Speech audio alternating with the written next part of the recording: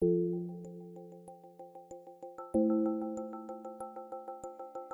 was recorded live at Trinity Church in San Juan, Puerto Rico. For more information, go to trinitypr.org.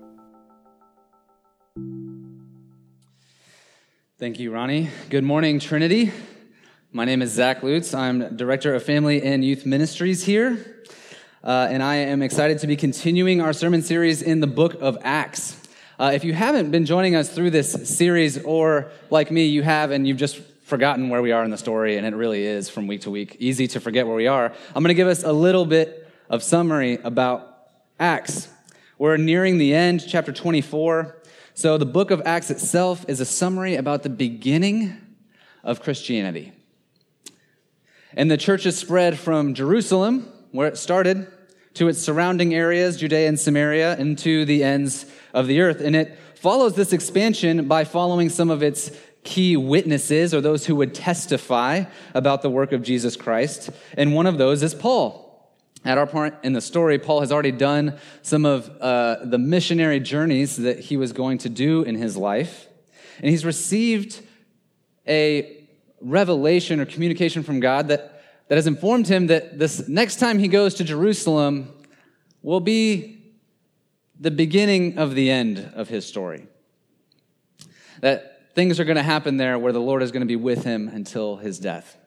So Paul, knowing this full well, still continues with his plans to go to Jerusalem. And while he's in the middle of a religious rite in the temple, an angry mob comes in to seize him. Now, Rome is in charge of the district of Jerusalem, and the Romans are not big on riots. Do not like them at all. So they actually kept soldiers on the temple grounds because they knew that this religious location was a prime spot for these revolts and riots and controversy that would upset their rule. So they see this mob, they come in, they break it up, they take Paul, they throw him in prison. They're I don't know what these claims are, but courts will figure it out. The court there in Jerusalem is sort of interested in dealing with it, but while he's there, actually, a group of the mob plans to ambush a prison transport that's going to be transporting Paul, not to break him free, but actually to murder him. So Rome gets wind of this, and they're like, not in my town. And so they assign almost 300 soldiers, professionally trained soldiers, to transport Paul to a neighboring city by night, where he'll await trial there. Chapters 23 and 24 of Acts are super interesting. I would encourage you to read them on your own. Just piece that together and pay attention to what happens. But for right now, Paul is in this neighboring city called Caesarea. He's about to be heard from or be tried by the governor there. His accusers have already made their case, and that's where our passage picks up. So if you would, please stand for the reading of God's word, which is from Acts 24, starting in verse 10. And when the governor had nodded to him to speak, Paul replied, "Knowing that for many years you have been a judge over this nation, I cheerfully make my defense. You can verify that it is not more than 12 days since I went up to worship in Jerusalem, and they did not find me disputing with anyone or stirring up a crowd, either in the temple or in the synagogues or in the city. Neither can they prove to you what they now bring up against me. But this I confess to you, that according to the way, which they call a sect, I worship the God of our fathers, believing everything laid down by the law and written in the prophets, having a hope in God, which these men themselves accept, that there will be a resurrection of both the just and the unjust. So I always take pains to have a clear conscience toward both God and man. And after several years, I came to bring alms to my nation and to present offerings. While I was doing this, they found me purified in the temple without any crowd or tumult. But some Jews from Asia, they ought to be here before you to make an accusation, should they have anything to say against me. Or else let these men themselves say what wrongdoing they found when I stood before the council. Other than this one thing, that I cried out while standing among them, it is with respect to the resurrection of the dead that I am on trial before you this day." This ends the reading of God's word. The grass withers, the flowers fade, but the word of the Lord stands forever. May he bless it for you and for me. Please be seated.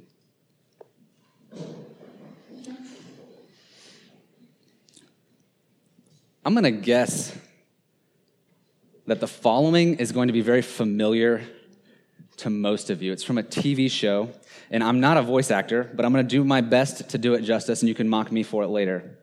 You ready?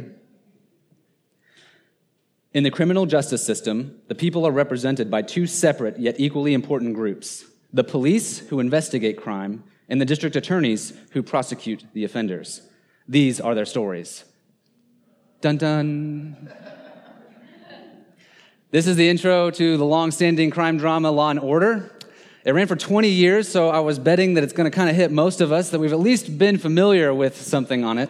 I think it brings a lot of us right into those courtroom scenes. Maybe we remember one episode. And if we haven't seen the show or aren't familiar with it, you're, I'm sure, familiar with other kind of crime and court dramas.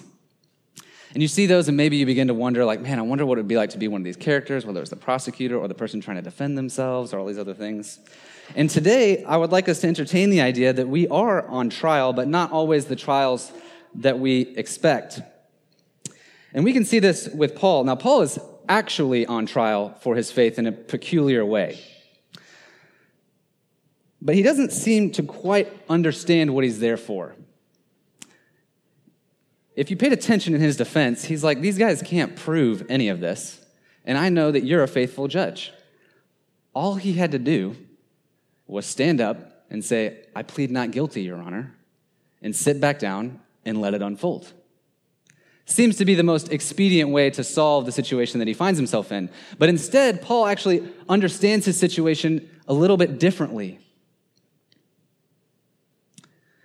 Not only does he know that this is going to be part of his last journey, and so he knows that his king has him there for a purpose, but personal freedom isn't the top of Paul's agenda list.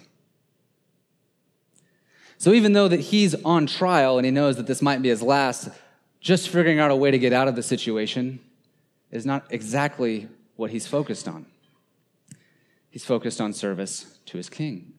And that reorients how he sees his situation. So he understands he's not simply on trial for this event that happened in Jerusalem. He's on trial for much more. And how do we know this? Because we know that he blows his defense. Instead of getting up and saying, I plead not guilty, he sort of says that, but he goes, you know what I'd really like to talk to you about today is the resurrection. I'd love to talk to you all about Jesus. The Roman governor Felix has no dog in the fight. He's trying to keep the peace. He's not interested in religious appeals. He just wants to know what happened, what didn't, and try to find the truth. And Paul flips it. And he says, actually, these accusers that are here before me today, and even Felix, this governor, has put me on trial for a much different reason. And my job is to bear witness or testify to the resurrection. I think in our own lives, we don't, at least in our country, face trials quite like Paul's for our Christian faith. But when we mention to our coworkers and family members and friends that we are believers, we are kind of put on trial. Not that they can deliver any judgment per se or pass any punishment for our crimes, but because they want to know, are they consistent? Is this true? Does this really change their lives? And I think we feel that as we admit, because there's always that kind of burning in your face where you're like, oh, I'm about to say this, and now they're going to know. And now they're going to look at me different, and often that happens. So today, from Acts 24, I think we're going to learn that whenever we're put on trial from the watching world, our answer is going to surprise and unsettle people, because our answer should primarily revolve around the resurrection of the dead. I don't know about you, but that's not generally my response. It's not generally what I think of when people are maybe evaluating. And so I would like to paint it in this terms. I think the easiest way to help us understand how to think about how the resurrection answers the watching world's questions is by understanding it through the lens of their putting us on trial for our past righteousness, our present purpose, and our future hope. Those are going to kind of be the movements that we follow through, and we're going to see how Paul, in his answer before Felix and the Jews, says that the resurrection is the answer for these three things.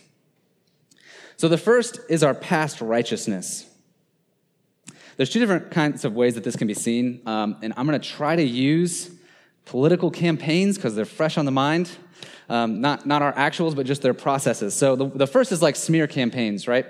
So part of politicking involves digging up dirt on your opponent in order to discredit their claims. Say they've actually overstated that. So in the best sort of sense, it's actually just to discredit their claims. In the worst sort of smear campaigns, they're actually just trying to undermine their opponent's base. So the political campaign machinery is blatantly misrepresenting information in order to hurt their opponent. I think when we are put on trial for our Christian faith, one question that immediately comes, especially from those who are closest to us, is, I know you. I've seen the kinds of things that you've done. And it doesn't line up here for you to be stating this as strongly as you're saying it. So you could say that the watching world often puts us on trial for our past failures, but there's kind of another way that our past righteousness is put on trial. And in the campaign world, candidates are often listing off their list of accomplishments and their answers to every question underneath the sun. And at best, what they're trying to do is accurately represent themselves to a voter base that the base can say, yes, that's who I want to vote for, or represent at least their agenda items within a limited window of opportunity. At worst, what they do is they mount up their credentials such that they are a savior that has the answer to every problem that is plaguing whatever community level they oversee. I think that sometimes in response to that haunting feeling of our past failures, we also are put on trial by our past performance. We're trying to mount up enough good works. As soon as we announce that we're Christians, we're like, now I gotta walk the walk because I've talked the talk. What happens if I drop the ball? Now, this last example is actually what's closer to the Jews in Paul's day. Their assumption is that they needed a little bit of help, but their performance could get them most of the way. You know what? I've done pretty good. I know that I'm not perfect, and I need God for a little bit, but overall, I do pretty well. Paul says very much the same thing in his own life. He says, the way that I was in Judaism was that I did the law by the letter. I was exactly who I was supposed to be because I knew that's what I needed to be in order to have a relationship with God. And the reason that the Jews were so upset by Paul's announcement of the resurrection is because if Jesus actually rose from the dead, then what he said is absolutely true. And Jesus had a lot to say to religious people who thought that they'd gotten most of the way. He says things like, woe to you.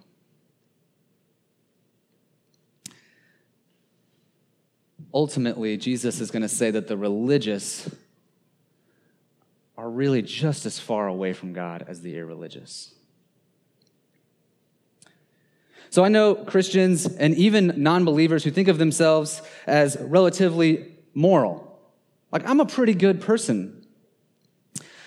They see areas where they might need a little help, and so they're looking for those, self-help books. Even in Christian world, we try to find those little things that we need help with, those little sins that seem to haunt us. But otherwise, we think, I've got the rest kind of figured out.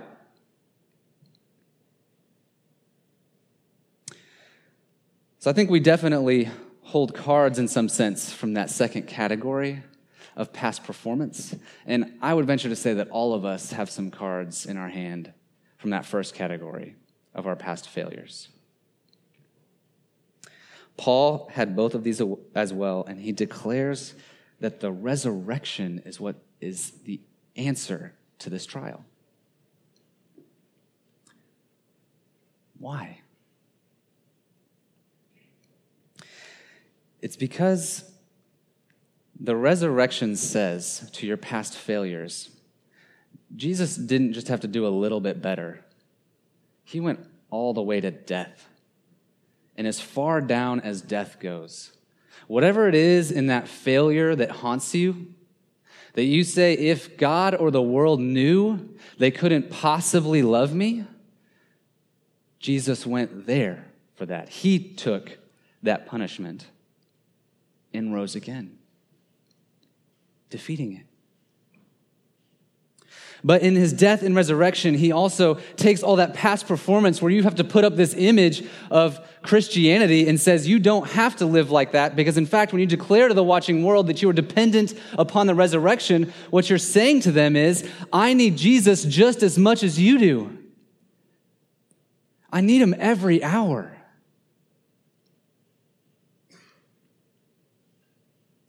It isn't a thing that I needed back then and I just need for little things here and now.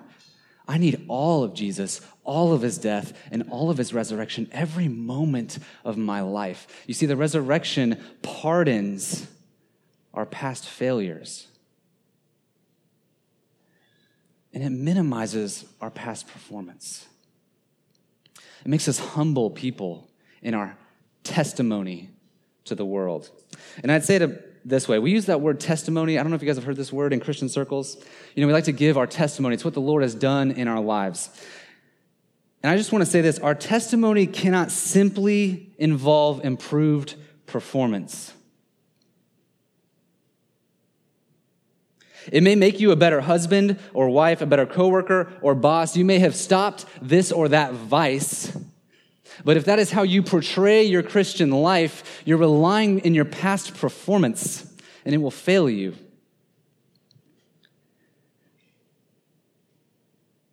Our reality is that our testimony to the resurrection is that I'm dependent upon the resurrection to save all of who I am. The testimony of the resurrection admits that even the best of us are woefully insufficient and that all we have is Christ.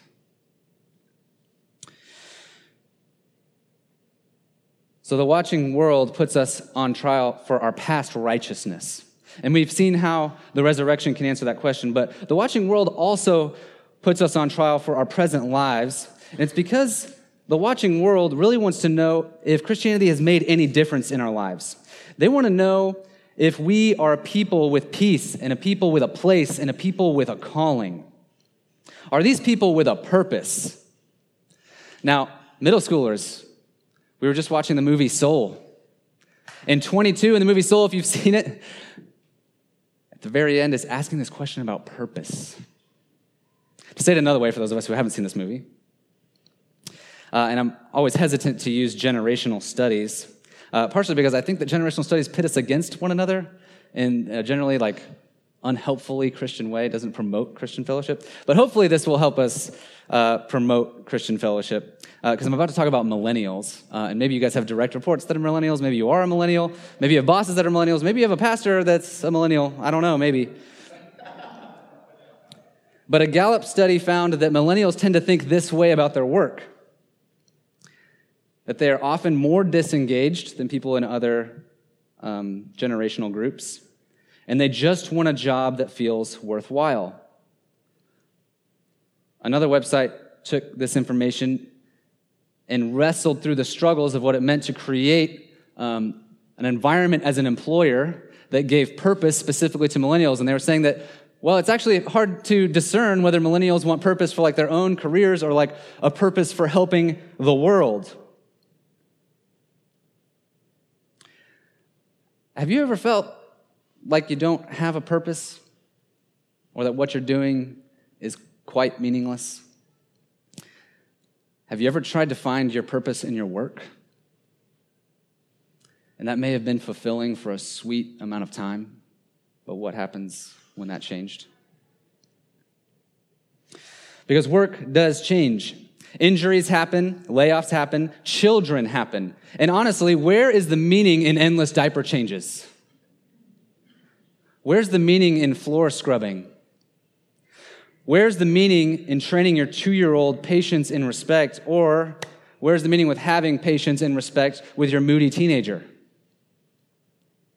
How is this helping the world? Paul shows that the resurrection gives meaning to our present purposes. And here's why. Paul just came back from what we might consider the most wildly successful missionary trip of all time. He's just done 3 of them. Like, you think Billy Graham was impressive? Paul was like the best of the best. He's arguably in charge of creating most churches in the world. This was his job. He's like, I should be out there arguing with people, creating churches, training leaders. This is what I do. And when he finds himself in prison, the watching world is expecting him to do the same thing. Let's have him choose the most expedient way to get out of here. But his response just blows it. Again, he's not trying to get out and go do what he does. And they probably want that opportunity because his opponents can come kill him.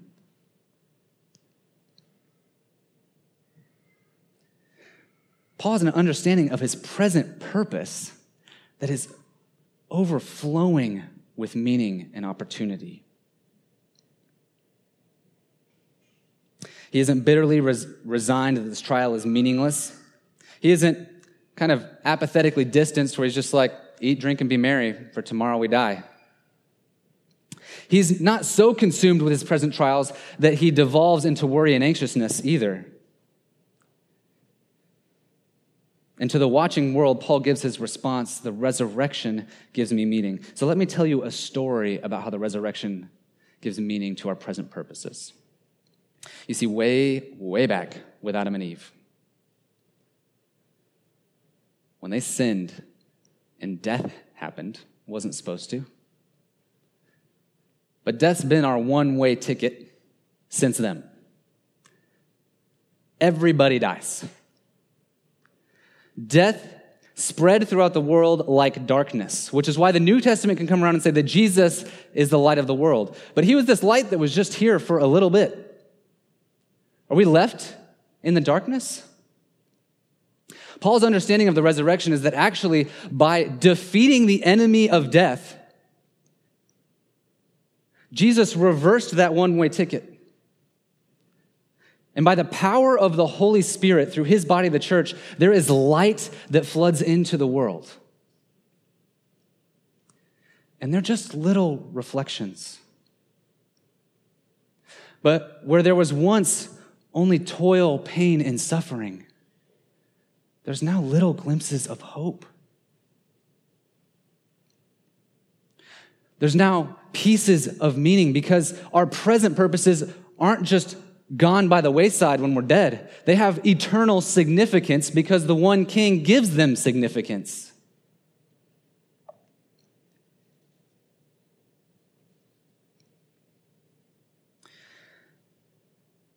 Many of you have been assigned here to Puerto Rico, and you may have come semi-willingly. But it is really easy when you're assigned to a place to wonder what it is you're doing here. What's my purpose for this time here? Am I just passing the time? Some of you chose willingly to come to Puerto Rico, and you're asking actually a very similar question. Is it just passive beach days until the next big opportunity? For some of you, Puerto Rico is your home. I think we still ask very much a similar question. Am I making a difference here? Is what I am doing meaningful, ultimately?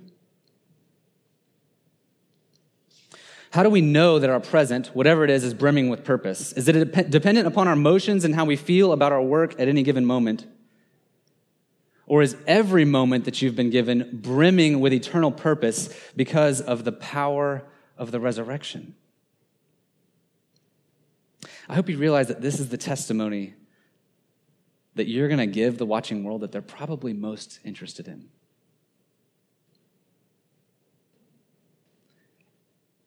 How does your life have meaning despite its difficulties and circumstances? They long to see how your testimony gives purpose to every single day. They long to see how you can stop for the least of these, how you can stop for the outsider and make time, that it isn't just about you and yours, but you understand that there's more. That we're all not just on this train to death, but that life flows back into the world somehow. And our King invites us into bringing a little bit of that and empowers us to do it.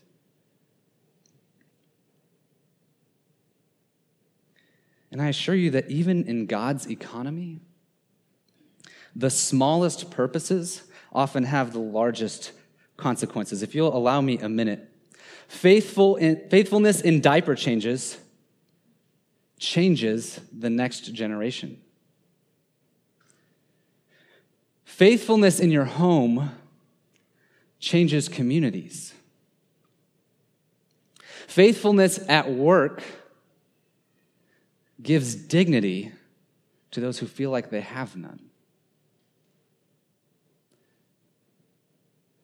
Faithfulness in friendships fosters healing and wholeness.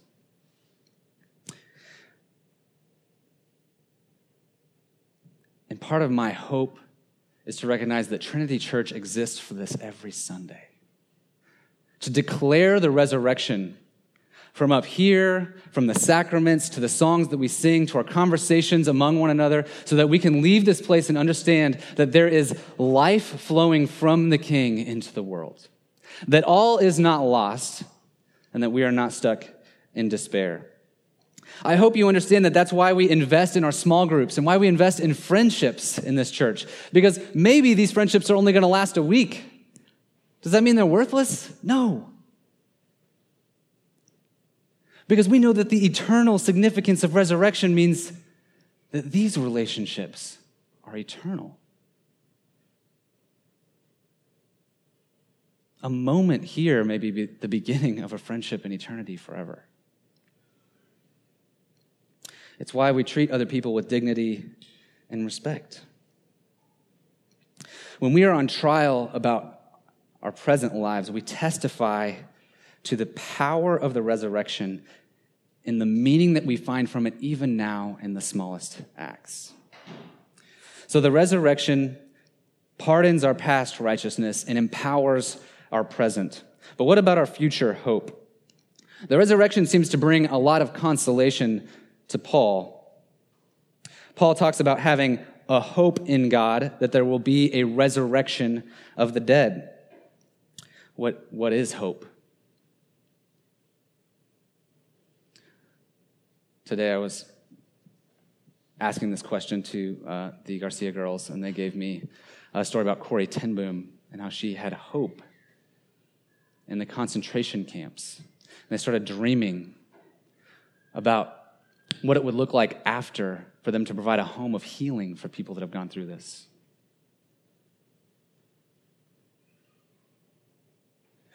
When everything is darkest, hope is what's still there. And although hope can be unbelievably beautiful, hope can also be a little bit haunting. Because if we really think about it, hope is what drives the addicted gambler to place another bet. Hope is what drives the alcoholic to the bottle. Hope is what drives the abused to seek unhealthy relationships over and over and over again. Hope is a beautifully dangerous thing. And wherever your hope resides is going to determine how you respond to those opportunities and challenges that present in your life. And that hope helps guide those decisions after decisions that we face 1,000 times every day and slowly shapes our person. Paul knew that he was probably facing death. His accusers were definitely pushing for it. And if there's anything that I think would unsettle us most and unsettle our hope most, it's the thought that our lives might be coming to an untimely end.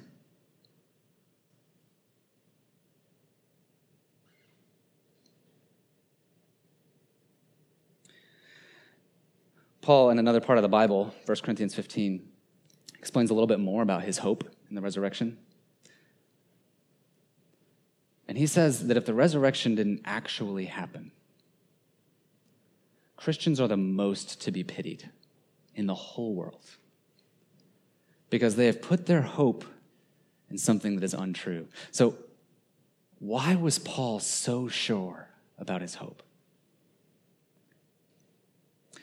Paul was so sure about his future hope, and it helped root his understanding of his past righteousness and his present purpose. But this future hope guiding those things was so sure because he had met the resurrected Christ.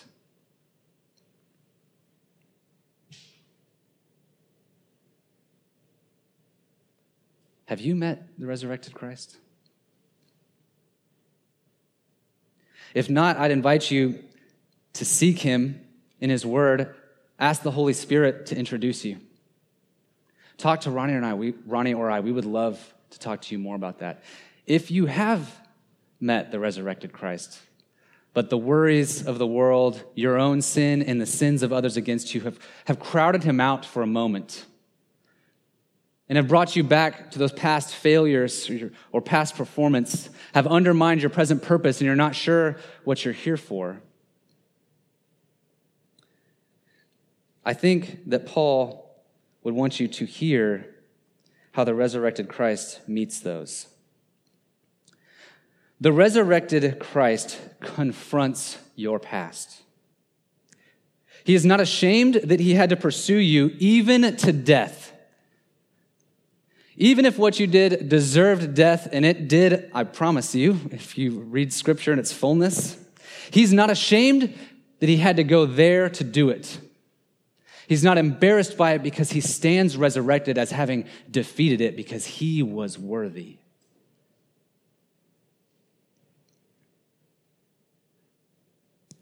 When you're looking to your past performance, the resurrected Lord stands rebuking it and says, "Be at peace."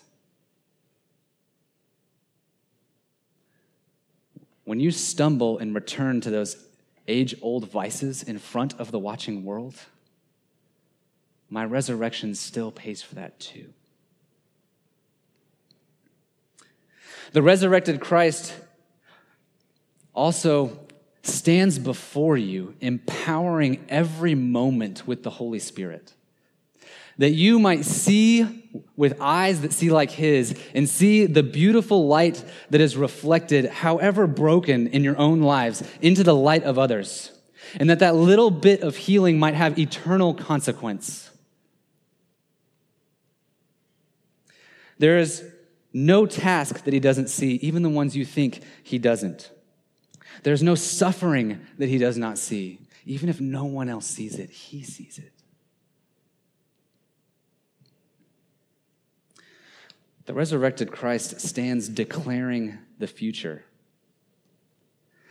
That there is, in fact, a resurrection of the dead. And he stands there in his resurrected body to declare it because the tomb is empty. And he says, if I've done it here, I'm coming back to do it again. Because this is what I came to do. I came to seek and save the lost. And we know that it is true because he is risen.